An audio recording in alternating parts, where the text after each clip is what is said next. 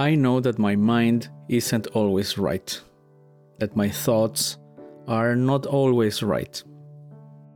But when I'm aware that my mind interprets my perceptions and emotions, then it becomes clear that I can easily make a mess of my understanding of what happens around me.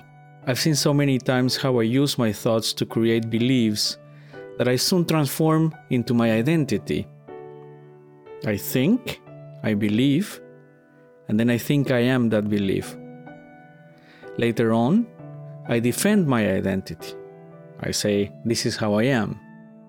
And I easily forget that the whole process started with my mind thinking and making me believe, and then I must remember that is my mind the one that is not always right.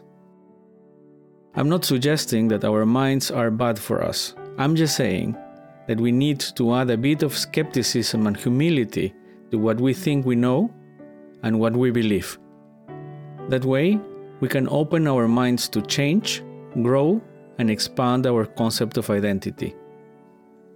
Creativity, innovation, invention, and even imagination require a special mindset that seems initially mysterious and hard to get, and at the same time seems to happen when we are relaxed, open-minded, and inclusive with others.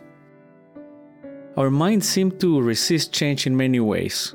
Maybe we can use that knowledge to break limitations and get the best out of our mental capacities.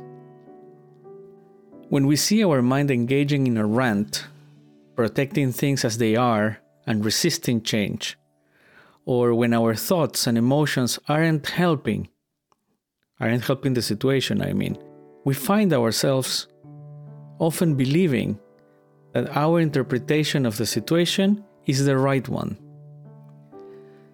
The momentum of our thoughts and feelings, the inertia of our resistance to change, can quickly bring us to lose our objectivity. That is when our healthy skepticism and humility must play a role.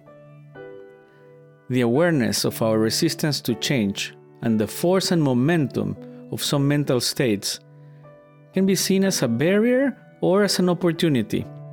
We can move in any direction as soon as we don't unconditionally believe what our minds say about our perceptions, emotions, and reality. It starts feeling like freedom.